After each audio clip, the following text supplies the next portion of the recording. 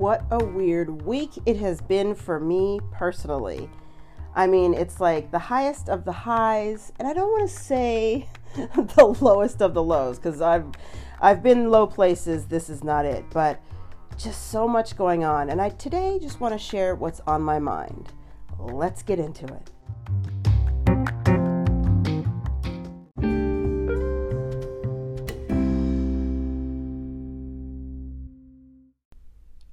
So welcome to Big Time Small Talk. I'm Jody Rollins, and this is another fun-filled episode of my podcast. First of all, thank you so much for tuning in. It's always nice to see that people care about something you're passionate about, and I'm passionate about this. I know everybody and his brother has a podcast, but you clicked on this one, so let's get into it. So this show is, as I say in my subtitle, a deep dive into surface issues, and that's what I want to talk about. I mean, there's been so much going on in the last, 48, 72 hours. If you're from the United States, and I'm really excited that I have listeners from all over the world. Thank you, thank you, thank you, thank you. Ohayo gozaimasu, konnichiwa, alo. What other languages do I know? Hola, but I don't think there's anybody listening in Spain or Mexico just yet, or any Spanish-speaking countries, but hello. They will be here someday soon. Right now, so I said I wanted to talk about what I've been thinking about, what I've been, sort of how I'm processing. So let me just start from the beginning. So 3 days ago, we had the debate between Trump and Biden, and now Donald Trump is diagnosed with COVID, and his wife Melania, the First Lady. So now they're in quarantine because one of the close advisors, Hope Hicks, has given them coronavirus. And that's a lot to unpack. On top of that, I was watching an episode of Big Brother, and for those of you who don't know, I'm on another show. It's a TVCo show, which is actually, TVCo is an app, TVCO, an app, and it's all these different online shows about TV shows. So it's great for fans of any show, whether you like The Walking Dead, reality TV, mysteries, whatever it is, there's a show for you. Plus other shows that are just topical, kind of like podcasts. But now we're actually going big. It's owned by CBS, which is really exciting, or CBS Family. I'm not sure, people who have something to do with CBS. And we are actually getting bigger. Now my show, which is, recorded or done live, aired live, I should say, the TVCo show, which if you want to check it out, it's called Armchair All-Stars, and we talk about Big Brother. We are now going to be on YouTube and Stitcher or Twitch. I get those mixed up. And, where else? Other places, right? Facebook Live, all these great things, Facebook Watch. So that's really exciting. So that has been exciting for me. But one of the reasons I'm able to be on this actual show is because I was on this reality show and because I watch the reality show. I couldn't be on a show talking about a show that I don't watch. And so I was watching an episode of Big Brother last night, and it was really depressing. And it's hard to watch. And I'm going to get into why that was depressing too, but adding that on top of just my personal life, like the holidays are coming up, and there's just stress. When you have a huge family like I do, I have 5 stepkids, and some of them are spread on different parts of the country. And, 2 of them are married, so then there's wives and other families that are connected to them. And then our families of origin, my mom, my husband's parents. And it's just, I'm sure you guys can relate. If you have a big family, it's a push-pull of where are we going to go for the holidays, who's doing what, and it just stresses me out. I mean, it's the beginning of October, and I have to start worrying about Christmas. It isn't even Halloween yet, right? And flying, and COVID, and quarantining, and not getting other people sick, and my in-laws who are, I don't want to say elderly, they're elderly, but it's just nice to just say they're more seasoned, and we don't want to get them sick. And so it's just all this pressure. Plus, as some of you may know, and I think some do, some don't, in my everyday life, I have a business, and it's called Rollins Creative, which is obviously my last name, and it's about, I create events. I'm an event producer. So as I say, and I have said in the past, I don't do weddings and birthdays, because when you say you do events, it's like, oh, well, can you do my wedding or birthday or quinceañera or whatever? And for those of you who don't speak Spanish, a quinceañera is like a sweet 16 for 15-year-olds. So it's like a celebration, coming of age, becoming a woman, like a bat mitzvah, but for 15-year-olds. So a lot of people know about that. But so I don't do that. I create events. So I do an Ag Expo, which I talked about in past episodes, and a women's business empowerment event called Power Up. And this is our third year, and we just finished it on Tuesday. And in normal times, when we don't have COVID-19, it's an in-person event. I mean, we do this huge confetti blast, we dance, we listen to great speakers, we eat, we drink, and I mean, for me, just non-alcoholic beverages. It's not an alcoholic beverage kind of a thing, so we just enjoy sort of motivation and inspiration and connecting with each other as women, as business people, as professionals. It's a really fun and positive event, and I love it. And I love connecting with other women and sharing my story and listening to their stories of triumph and tribulation and how hard it is to be a business owner or to work in the professional world and be a mom and be a stepmom and, you know, and. So it's just an event that I just love it when I'm in it. And I'm so proud that I created this event that touches people's lives. And this year, of course, due to COVID, we couldn't have it. We couldn't have it in person. And so we decided to do it virtually, which I was happy that we were still going to do it because the theme was motivation and inspiration, finding that during a pandemic, which is really hard. It's very easy in the professional world to say, oh my God, the economy, oh my God, the pandemic, oh my God, this, so many people are out of a job and work and blah, blah, blah, blah. And it's a lot of pressure. And I feel like there are opportunities for personal growth during this time, and there are also opportunities for professional growth. So that was the focus of this event. But it was me giving speeches, and I do a PowerPoint and you know, trying to make the most of this event. But if any of you out there have ever had a Zoom meeting that was in webinar, like it was in the webinar mode, which means when you're speaking to people, you don't see them. You don't see their faces. All you see is a little square box, a black box that says, you know, their name. And so I had to do this event where I see no one. And it's incredibly difficult to speak to no one. I'm basically looking at a camera and you don't know how many people are actually out there. Like I could see the numbers in the room, but I don't know if people are just pressing play and walking away. I believe, and I know they weren't, but it's sort of daunting to put your heart and your soul into something and put it out there and not get anything back. I mean, nothing. One of the reasons anybody like me does what they do, and you know, it's this podcast, it's the TV show, it's my business, and I do other things besides the event. I do social media workshops, public speaking workshops, videos. I create videos and edit videos for businesses, all sorts of stuff, right? And it's always about connecting in some way or another. Marketing is always about connecting with your audience or connecting with your future clients and prospective clients. And so when you have an event like I did for Power Up this past Tuesday, and the connection part of it is completely gone, I don't even know how to describe it. There's a phrase that's kind of going around now, or a word. It's been around forever, but it's coming into our culture more, and it's used in not a negative way, and that's empath. I am an empath, somebody who's very sensitive, emotional, intuitive, instinctual, and connecting is very, very important. I mean, right? I'm doing this right now. I'm talking. I'm sitting here by myself talking to you guys, and it is about connecting.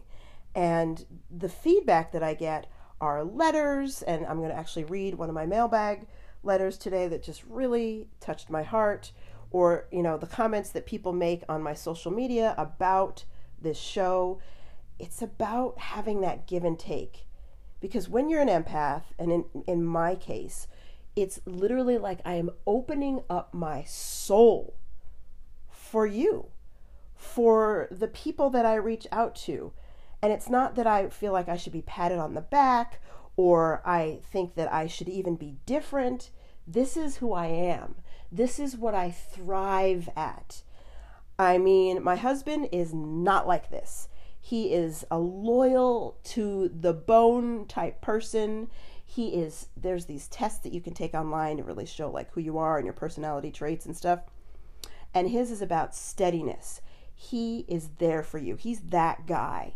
But emotions, not his thing. And it's not that he doesn't have them. He just doesn't really like them. And I think a lot of men are like that, and some women.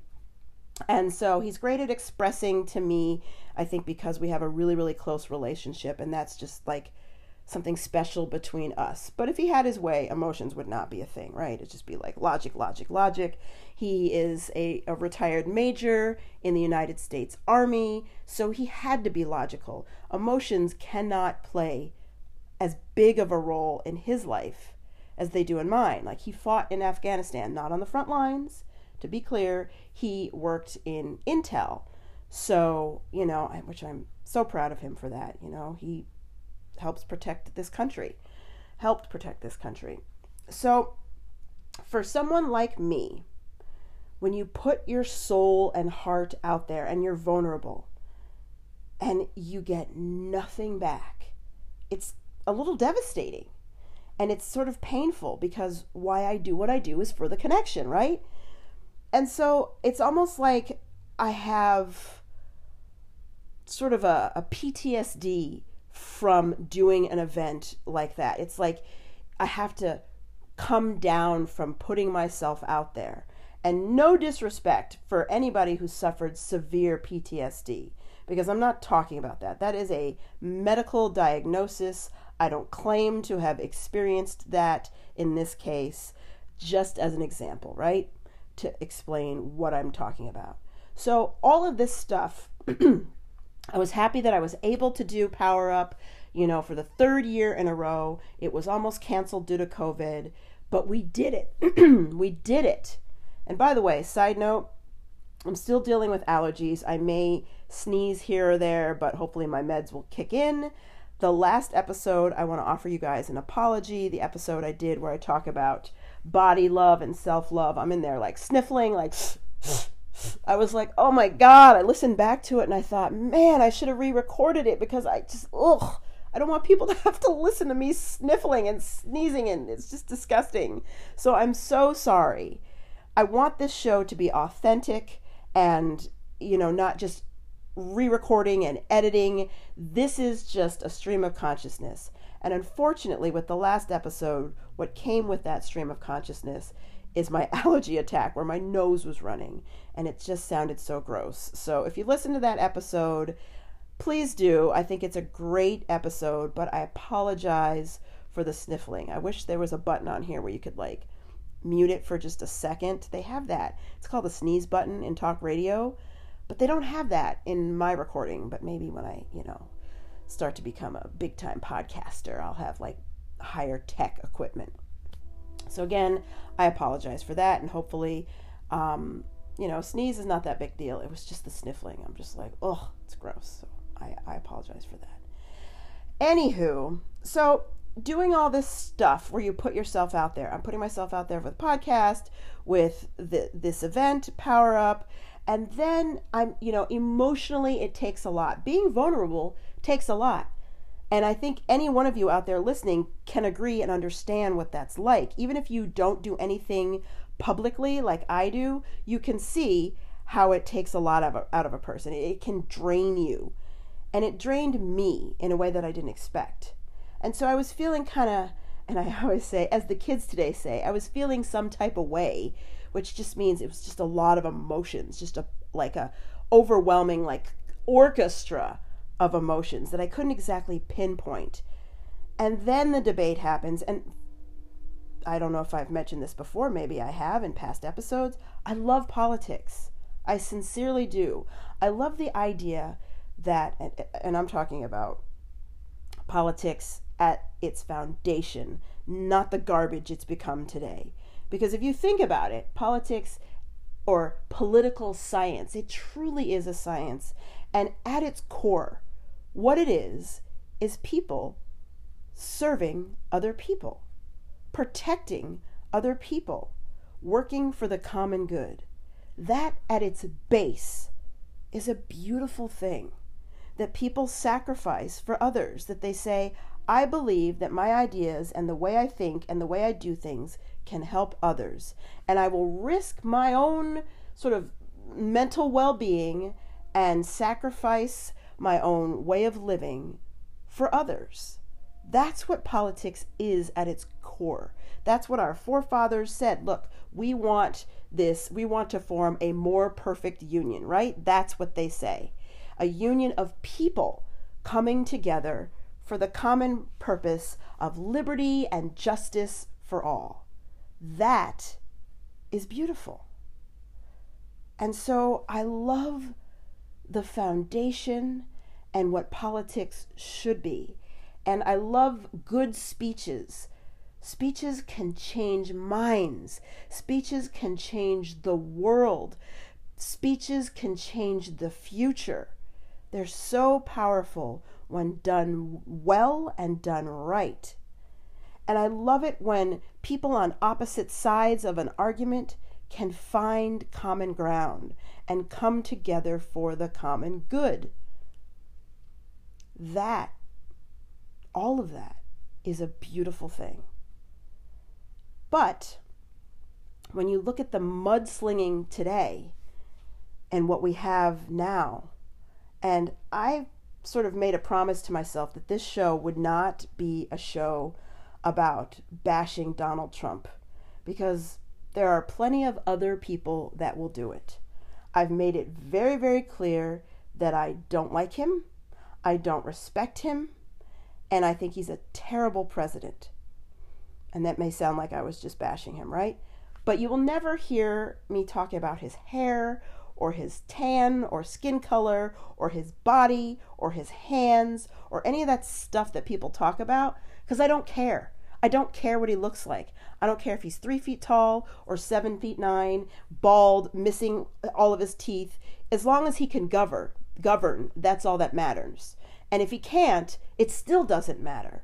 So that isn't important to me. But what I try to do is realize and understand why some people, and I'm not talking about the fringe sycophants who love him no matter what. I don't respect that. I'm talking about the people who are like, look, I am not a Democrat. I cannot vote Democrat. It's just against my core beliefs. I am pro-life. I believe in pro-business. I believe whatever they believe. And so they have to support Donald Trump. That I can intellectually understand and disagree with. And so for me, when that debate was scheduled, my first sort of inclination was, yay, I love debates because I watch them all. And then I was like, no, I cannot watch this. It makes me angry to see the mudslinging and the lies that Donald Trump tells. I mean, he talks about supporting the troops. When he paid $750 in taxes, that means $750 went towards the troops. You can't love this country and pay $750 when you're a multimillionaire. And for 15 years it came out, he didn't pay his taxes. You're the president of the United States. And I was like, wow, people who get mad about illegal immigrants not paying their fair share of taxes looked at Donald Trump and said he's smart because he didn't pay his taxes. And I'm like, what? So I'm not going to go down the rabbit hole. Obviously, it came out that the debate was a shit show, like interrupting. And, I support Biden, but he let Trump get to him. Telling him to shut up is not presidential. Letting Trump get to you is a useless thing. You have to stay the course no matter what that man does and speak policy and procedure. And I don't think Biden did that. He tried, and he did at times, but he let Trump get under his skin. And that's useless. So I didn't watch it, but I obviously saw clips because I couldn't help myself.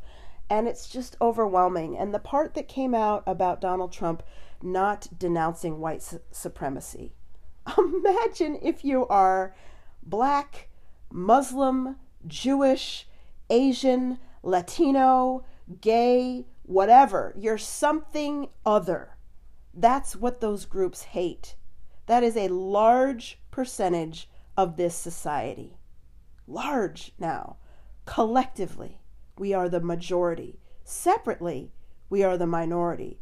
But all of those groups together, we are the majority. And he, Donald Trump, would not denounce white supremacy. And he never has. And he never will. And I sat down and I talked to my stepson about this last night. He's 17, and for the longest time, he supported Donald Trump and was like, all lives matter. And now he sees the error of his ways, which this kid is an amazing person. I love him. He is a very giving, kind-hearted, smart, decent, good person. Like, he, in my opinion, is a positive thing for the future of this society. But empathy is not his thing. And to hear him say, well, yeah, but he didn't say he loved white supremacists, that would be bad. And he hasn't passed any laws to make white supremacy like the land of the law. Well, of course, you can't do that. And I know by listening to him that other people think that way too. That, oh, well, he didn't really, so it's just not a deal breaker. Not every person that supports Trump is a racist, but it's not a deal breaker. And I have to understand, or I will go crazy, that that's how it is. That other people have different focuses. Their focus may be, I really want the economy to be better because I feel like I can't feed my kids and take care of my family if the economy is a mess. I'm sorry, Black people, I can't worry about you. I need to feed my family. I can understand that. I don't have to like it. I don't have to agree with it because I think you can do both. You can say, wow, I need to help stop racism and feed my family. But I understand that some people are like, sorry, I just don't identify. I haven't been a Black person. I haven't been a Mexican person. I haven't been a gay person or Asian or Jewish or Muslim. I don't relate. I'm sorry. The same as some people obsess about climate change. I don't. I'm sorry. I focus on people. I want fresh air and clean water just like the next person. But it's just not been something I hyper focus on. I don't litter. I recycle, Do I do it always? No. Especially now when it comes out that a lot of the stuff is just being shipped to China and I don't even know what they do, throw it out in the sea or something. So I also have my blind spots at things that I don't focus on. And so I have to be able to accept that certain portions of white America doesn't care about racism. They aren't racist, and I believe that, but they don't care about it. And so I have to accept that, but it's difficult. And their focus may be on pro-life, which I always think it's interesting. They're worried about unborn babies. But if that baby grows up to be a Black man and he's shot by the police, you're on your own. There's the NRA constantly talking about rights of citizens to carry arms, and just in case the government turns on us, we have the right, the Second Amendment, to make sure we can protect ourselves. But when the government comes and shoots a black woman, they're silent. If Breonna Taylor had been Taylor Breonna, a white woman, the NRA would have been there going, hey, how dare you shoot this woman? She was protecting herself. Her boyfriend was protecting herself. He had a gun. He had the right. Silent, because they're black. So all of this stuff, personally, politically, the pandemic, it fucking weighs on my spirit. And it's a lot, and it's overwhelming. And I have this debate with my stepson, and it breaks my heart. I'm proud of him because of who he is, but it breaks my heart when I hear them both bring up, my husband and my stepson, both white, by the way. What about black on black crime? First of all, race is a social construct. It's what we've decided to focus on. Instead of just saying we're all people, yes, we have differences. Without skin, are we really that different? No. Without the shape of our eyes, are we really that different? No. Without the accent that we may or may not have if we're from Mexico, are we really that different? No, I don't believe so. Yes, we have differences and different perspectives and different culture, but we're human first. And so when people bring up things like, what about black on black crime? I'm like, whoa, let me just tell you. Yes, black on black crime, what it actually is a crime of proximity. People who have lower socioeconomic challenges kill and hurt the people they are surrounded by. All crime is done that way. All of it. So if you're black and you're poor, you most likely live in the city. And so you shoot and kill and harm the people who are around you. In the city, other black people. You can extrapolate that argument and say, look, school shootings. School shootings are predominantly white kids. Predominantly. It's like 0.000001% have been black kids. But they don't call that white on white crime. Race isn't even an issue. Yes, they mention kind of as a side comment, he was white, and we do notice that, white kids are doing this, but we need to understand them. Why are they doing this? Let's understand them. And I agree with that. Gang violence, thugs, bad people, black on black crime, there's nothing to understand. There frickin' is a lot to understand. It is about racism. It is about lack of resources, lack of education, lack of father figures, lack of all these things. That's why there is, quote, black on black crime. But no one wants to try to really understand it. They want to paint it with a broad stroke and decide, well, black people, these thugs, they're just bad. Don't get me wrong. Gang violence, very bad. Very bad. But if you look at why it happens, there's a reason why it happens. There are many reasons. It's a lack of belonging. It's a lack of, it's hopelessness. When you grow up in this country as a black person, you have an extra helping of hopelessness. And you can see that when you look at school shootings, how differently they're treated. Oh, this poor kid, let's look at his family. Nobody tries to look at the family of a gang member. Equally as bad. Maybe even less bad. Gang member might shoot 2 or 3 dudes. School shootings, dozens. Both bad, just to be clear. So don't talk to me about black on black crime until you start calling school shootings white on white crime. Like, really?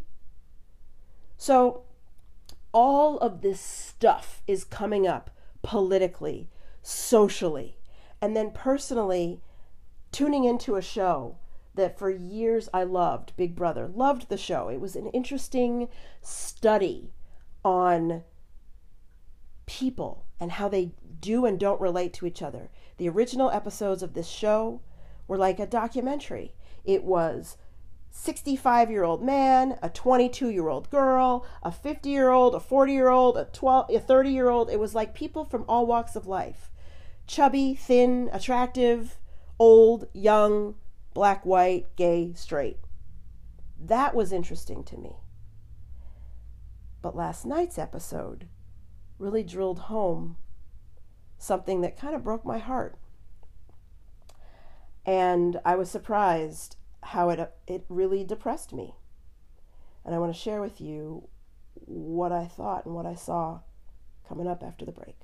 I'll be right back. Stay with me.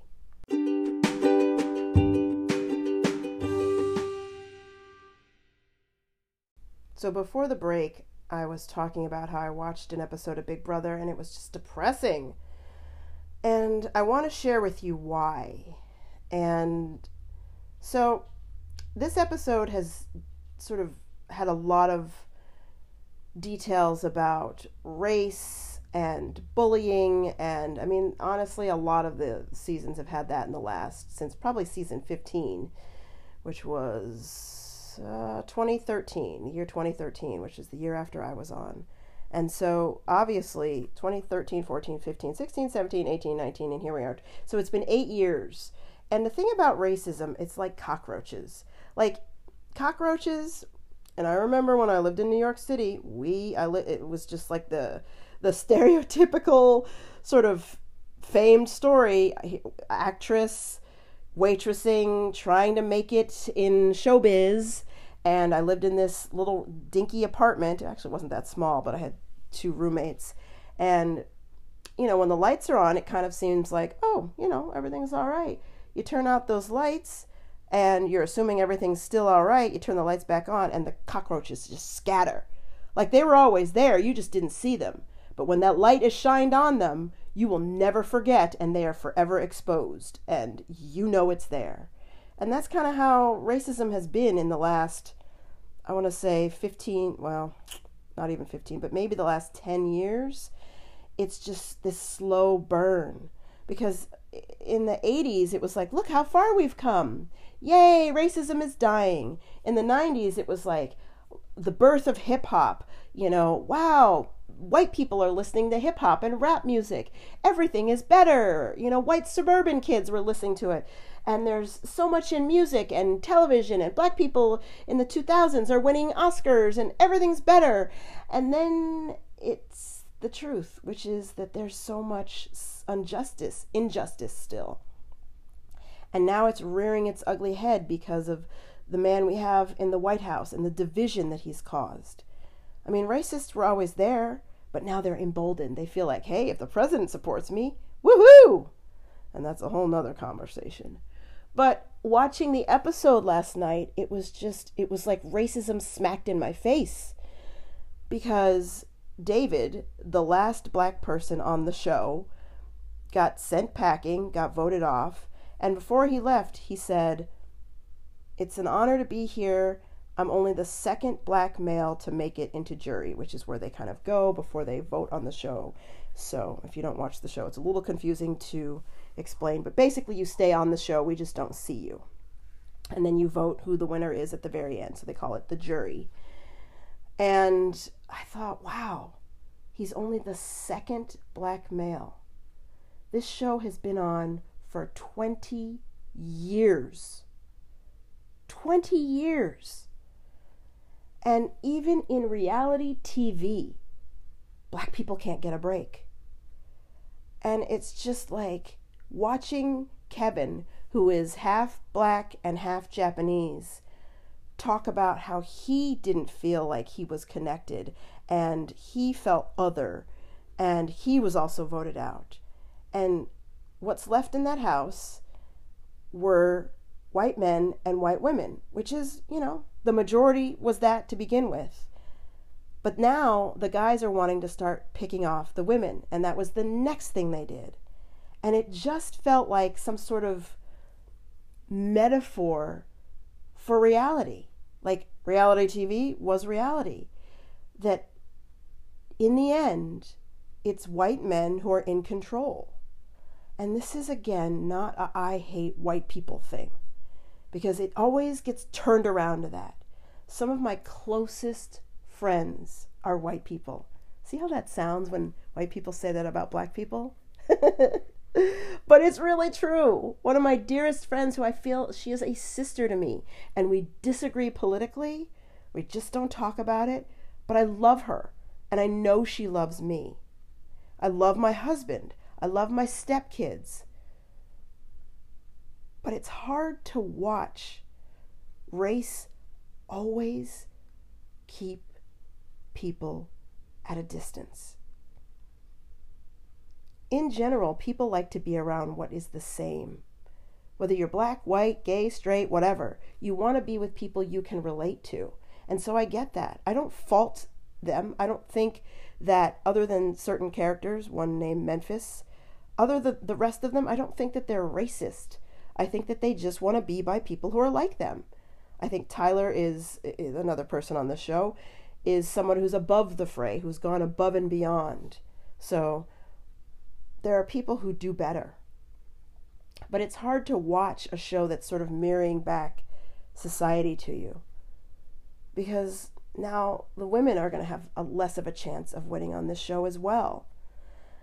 And it just got to me. And so all of this stuff, whether it was my, women's empowerment event and political stuff and the debate and racism and TV shows and all of this stuff, on top of it, interestingly enough, for those of you who watch Real Housewives, I do too. I'm starting to wonder if I'm outgrowing Real Housewives. I was watching Real Housewives of Potomac, which is, I had never even heard of Potomac. I had heard of the Potomac River, but that was it. It's an area near DC. It's a housewives show that is predominantly, well, I guess it is black and biracial. It's light-skinned black women and dark-skinned black women. We'll say that because they identify as black, but they are lighter skinned, and some of them have blue eyes or light eyes.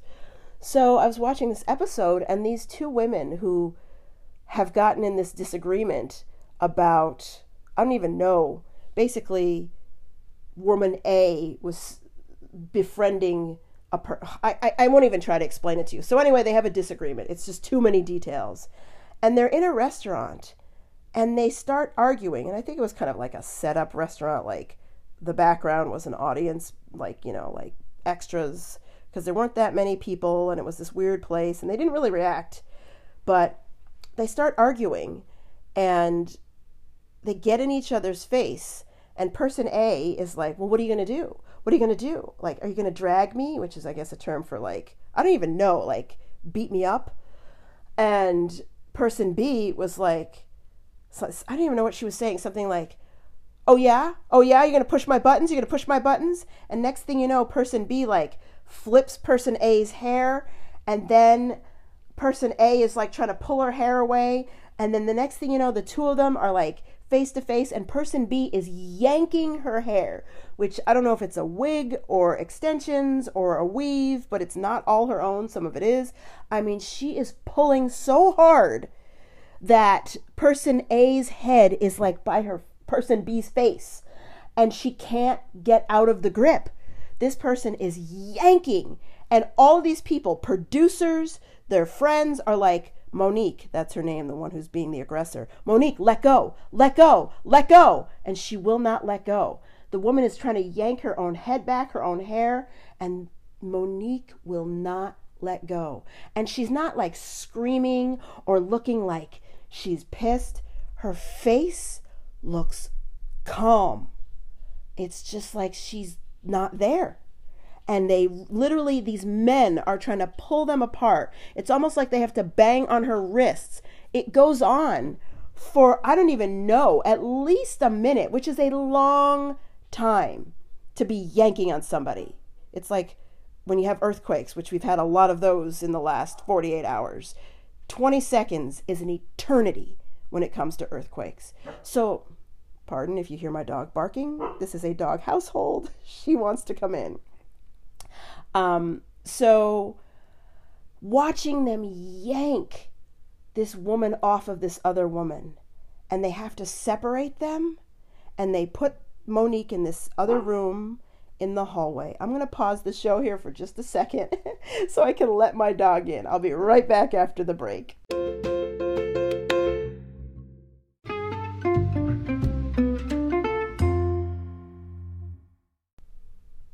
And we're back. So I went and I had to spend a little time with my little girl, Julia, my dog. And she's so cute. If you want to check out a picture of her, you can check out on my Instagram. That's under my name, Jody Rollins. I posted a picture of her today because she's so cute and sweet. She's been a little stressed out because if you haven't seen in the news, who knows when you're listening to this, we've had what's called an earthquake swarm, which is a bunch of earthquakes over the last several days. I think we've had like 400 over a 3 or over a 2. So some of them have been significant where things fell down, but nothing's like a big mess. I mean, in my house, the grocery store had to shut because all this stuff fell off the shelves and food and things were broken. So they've been significant, but it scares my poor little dog. Well, she's not that little. My poor medium-sized dog to death. So I always want to give her a little bit of extra attention when she's scared. And when she does her little buh, buh, that means she needs attention. So she's my child, and I have to take care of her. Anyway, so this is a doggy household. Forgive the interruption if you're a dog lover, and I'm a cat lover. But if you're an animal lover like me, you understand. So, back to the story.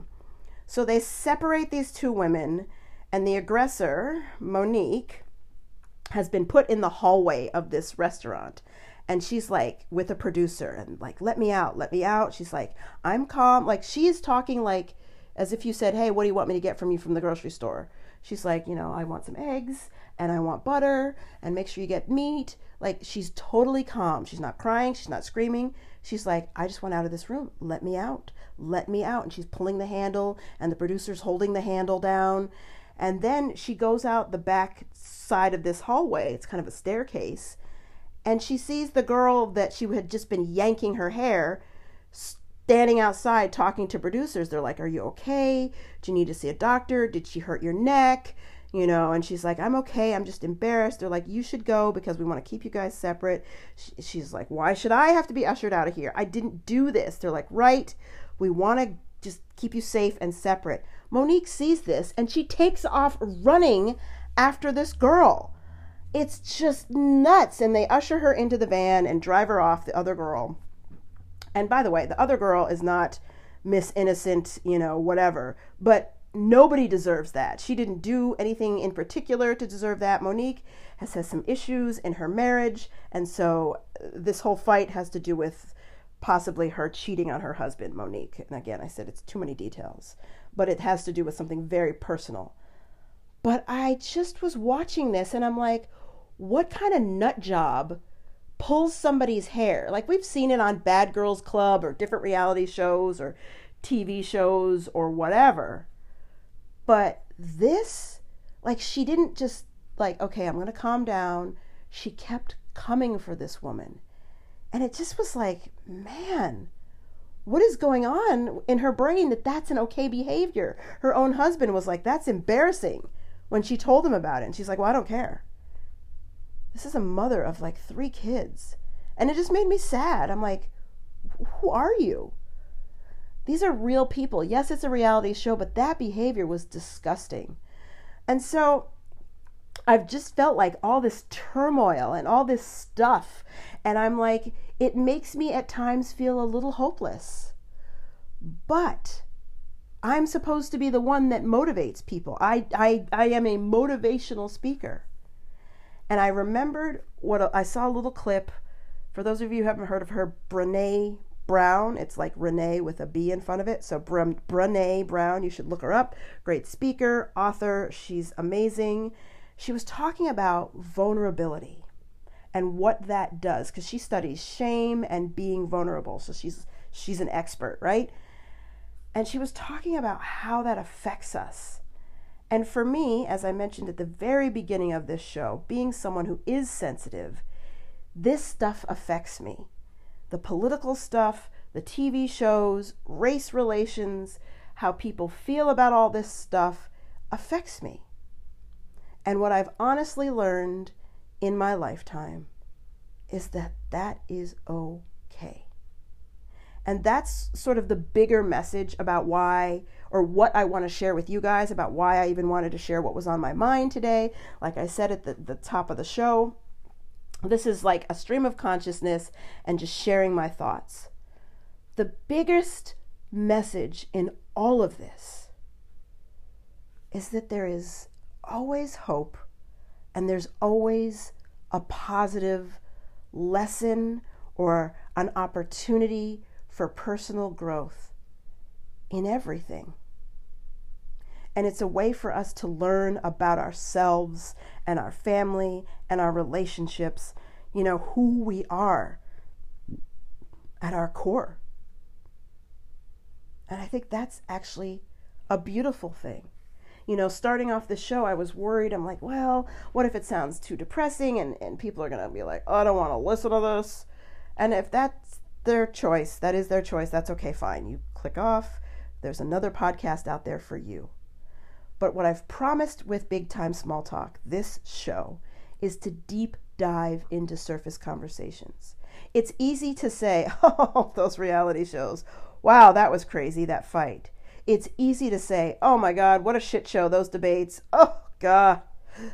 It's easy to say, man, you put on a women's empowerment event. That must have been difficult. Yes. It's easy to say, racism, gosh, I can't relate. That must be hard, and move on. It's easy to say all of that stuff. It's hard to open up. It's harder to share these things with you guys. It's harder to say, I can understand why people support Donald Trump. I intellectually can understand it. Emotionally, I'm like, are you freaking kidding me? But emotionally, I choose to try to put myself in someone else's shoes for even a moment. I would hope that my white counterparts will put themselves in my shoes to the best of their ability. It's not easy. I can do it to them because I live in a society that is based and featuring white people, right? That is the dominant race in our society, in government, in life, everything. Television, movies. Yes, there are minorities, but I understand more about what it's like to be white than a white person understands about what it's like to be black. And they get pissed off when I say that, but it's the truth. And so I try to put myself in your shoes, whatever race you are. I try to understand what it's like for Kevin, who is half Japanese and half black, or understand what it's like for gay people. And he was also gay. Kevin, for those of you who don't know, as I mentioned, is on Big Brother, or was. I don't know what it's like to be a gay person, but I try to empathize with how outcast they must have and do feel at times. At the same time, mix that all in with living in California, and we have earthquakes, this earthquake swarm, which is unnerving, I would say, more than it is frightening, because I've lived in California since 1997. I've been through probably hundreds of earthquakes, teeny ones, and then maybe 10 decent sized ones, maybe more, maybe less, probably more now that I think about it. But when you have an earthquake swarm, it makes you realize, oh my gosh, this earth that I'm standing on is not, it is infallible. It is not sturdy and stable. It can move. Like, you know that, but, well, you don't really think about it until you have another earthquake, because we've gone a long time we haven't had an earthquake swarm in my area since 2012, since I was on Big Brother. So having all of this stuff, it is very easy to feel not okay.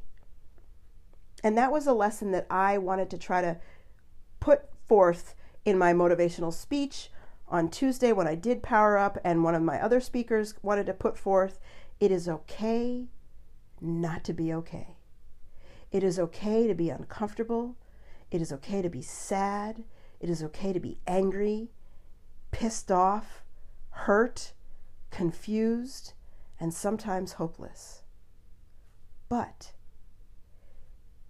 in all of this mishmash, there's beauty. It's kind of like coal. It's black, it's hard. Black is beautiful, but it's just this rock, right? But under pressure, it becomes a diamond. this sparkly, beautiful, valuable thing. And I think we as humans are that as well. If we choose to look at it that way, if we live our lives that way, it is easy to go, Trump and Melania have COVID. Suckers, you got what you deserve, and laugh. It is harder to do what I'm trying to do and say, I wish him a speedy recovery because I don't want anybody to suffer. I'm happy that maybe now he will understand that he should have worn a mask.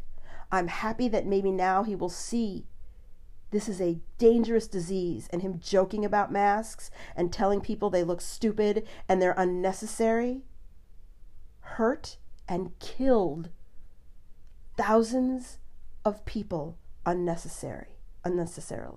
Thousands and thousands.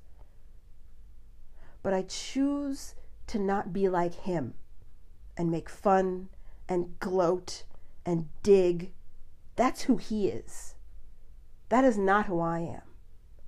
That may be my first instinct to be like, got what you deserved. I'm human. But my higher self, my elevated thought process, my willingness to be better, right, is to say Trump is a human being and I don't want him to suffer. He's the president. God forbid he dies and then Pence becomes president and then maybe people will vote for him and then I can't even think about that. So all of this stuff leaves me actually feeling hopeful. Because if we look back at our history, the Civil War, what even brought this country together? People left Britain and said, we want something better. The history of our country is about conflict. And even when before I was born, right before I was born, my parents were living their lives. Women couldn't do so many things that women can do now. There was civil unrest, Martin Luther King, marches on Washington, the Vietnam War. People used to spit on soldiers when they came back from war because they were like, you're violent, you're terrible people. Look where we've come. Now it's thank you for your service. So civil unrest can bring beautiful gifts. Discomfort brings beautiful gifts if we choose to see them. If we work hard at finding them. If we don't compartmentalize and just live on the surface and live in small talk. If we dig deep. Even earthquakes, there's a lesson to be learned. Look, life isn't promised. While I'm doing this podcast, we could have, quote, the big one, and my house could literally fall in on me and I could die. That is possible. I can sit in fear, or I can go comfort my dog and make her feel better. I can say, I can't control what the earth is going to do, so I'm going to live my best life. I can't control what Donald Trump is or isn't going to do, so I'm going to live my best life. I cannot control what police or racists or a reality show is or isn't going to do. I can find the little nuggets of truth and I can be my best self. I can be vulnerable with you guys and tell you what I'm afraid of. I'm afraid of racists. It is scary to have someone hate you for your skin color, something you cannot control. My stepson was saying to me he doesn't like it when people don't like his political views. You can change your political views. You can move somewhere else and they don't matter. I can't change my skin color. You can change your religion. You can choose to believe or not to believe. I cannot change my skin color. It is incredibly frightening to have the President of the United States be like, white supremacy. I can get stuck in that. Or I can say, look, I'm a good person. I'm a flawed person like everybody else. But I have an amazing husband who is of the Caucasian persuasion. I have amazing stepkids who are also of the Caucasian persuasion. I have friends that are like family. I have my in-laws that are family, all of them white. And instead of focusing on the, forgive me, the bullshit that came out of Donald Trump's mouth during that debate and has been that way since he was running. David Dukes, former leader of the Ku Klux Klan, oh, I don't know who that is, he would say. And then they would air an interview where he discussed David Dukes. So he has done this from day one. This is nothing new. I can focus on that and live in fear and be scared and be angry and make fun of Donald Trump, or I can focus on the positives, the people who are good and decent, and try to give to the universe goodness and decency. Because if I do something else, I'm no better than him. I'm no better than anyone else who makes fun of him. And I don't mean the silly light jokes. I mean the stuff that is just built on negativity. Life is hard. There's that famous book, The Road Less Traveled. If you ever want a really, really good read, fascinating, uplifting, I almost need to reread this book. I read it back in I want to say 1996. I think the first sentence of The Road Less Traveled. Life is hard. And for some reason I have this expectation that it should be easier, but it's not. But other people, I suppose, have it more difficult. Some people don't have a leg. It was amputated in a war, and they're suffering from PTSD. Somebody right now is getting diagnosed with breast cancer. I just got my mammogram back. By the way, it's Breast Cancer Awareness Month. Get your mammograms. They're annoying, but they are not that bad. They're over quickly, and they can save your life. If you're 40, 45, get your mammogram. If you're 40, 45 and above, get those mammograms. I just got mine back. Clear. Cancer-free. Woohoo! And so there are people suffering right now who don't even know where their next meal is coming from. Their paycheck is coming from. They're being evicted. So I think it's important to remember that instead of hyper-focusing like we all can on other negative things, be in a place of gratitude and graciousness. And I'm saying this for you, but I'm also saying this for me. I get caught up in that stuff on the news, and I take my breaks and I don't watch it, but then I'm like, well, then I'm just going to be ignorant and I won't know what's going on, so I have to watch some of it. But it's good to just take a breath and remember to be grateful. Can I share with you guys some things that I'm grateful for so that we have positivity in this show? And that's the crux of what I was trying to do and explain. We have to kind of go through the stuff to get to this point. I am grateful that I am not just married, I am happily married. Statistically, I should not be. Women who marry a man who's been married before with kids have something like almost an 80% chance of getting divorced. But my husband and I are happily married, and I love my stepkids. I love them. It took time and space and strife and work and tears and heartache. But I can tell you that I love them. And I'm lucky to have them because they teach me so much about myself. I am a better person because of the shit they put me through. Unknowingly, unwittingly. They're kids.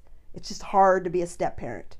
For those of you out there who have a step parent, cut them some slack. It is harder than you can ever imagine. And for those of you who are step parents, my salute goes out to you because I see you and I feel your pain. It is a thankless job. Something great happens in your stepkids' lives, they go to their parents first, their birth parents, their mom and their dad, and then I am in there somewhere. So it can be very thankless. But I've had some amazing moments with my stepkids, and I am grateful. I am grateful to have been on a reality show that I was kicked off unfairly. You can watch it, you can Google it on YouTube, Google it, watch it on YouTube, Jody, Big Brother 14, season 14, and you can see I was screwed over. But because of that, I ended up working in a talk radio, and then that led to a different job, which then led to my company, which then led to this, and now I'm doing a podcast, which I love. And I've met so many amazing people.